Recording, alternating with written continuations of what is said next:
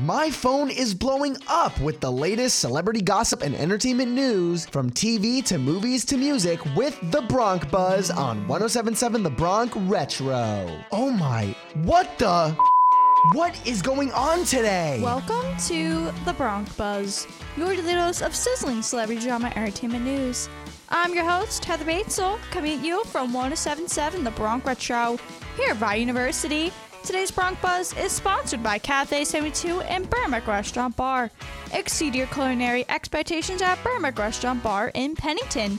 From homemade paninis, homemade soups, and fresh pasta to fresh steaks, chops, and seafood, Bronc Restaurant Bar will excite your palate like no other restaurant in Mercer County. To make reservations online, it's burritybar.com. Sam Asghari and Britney Spears suffered a miscarriage on May 14th. Sam spoke out about how he felt about the miscarriage in a recent interview with IQ, saying, "We're positive about it." He explained, "It's something that happens to a lot of people, and one beautiful thing that I heard is that when a baby's ready, it'll come." Seems like they are still trying to have a little Britney again soon. In other news, America's Got Talent has returned for season 17. Last night, one of the first Golden Buzzers was given away to a young man named Avery Dixon. Avery played the saxophone for his talent, and his gift is very impressive. Just take a listen.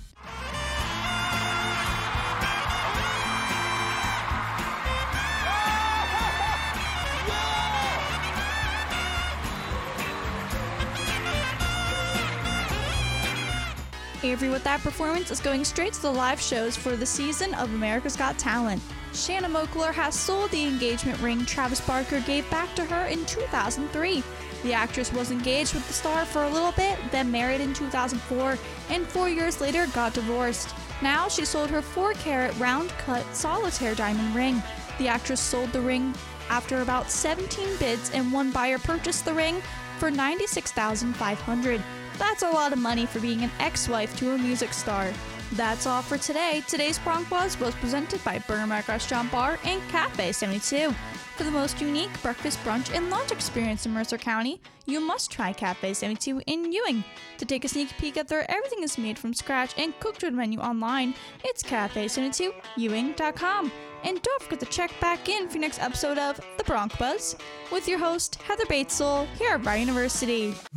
The tea never stops spilling, so stay notified with the Bronc Buzz every day. And to catch up on past gossip, you can listen to the Bronc Buzz on your favorite podcasting platforms through our website, 1077thebronc.com/BroncBuzz. As we return to the classic hits of the 50s, 60s, 70s, 80s, and 90s, only on 1077 The Bronc Retro.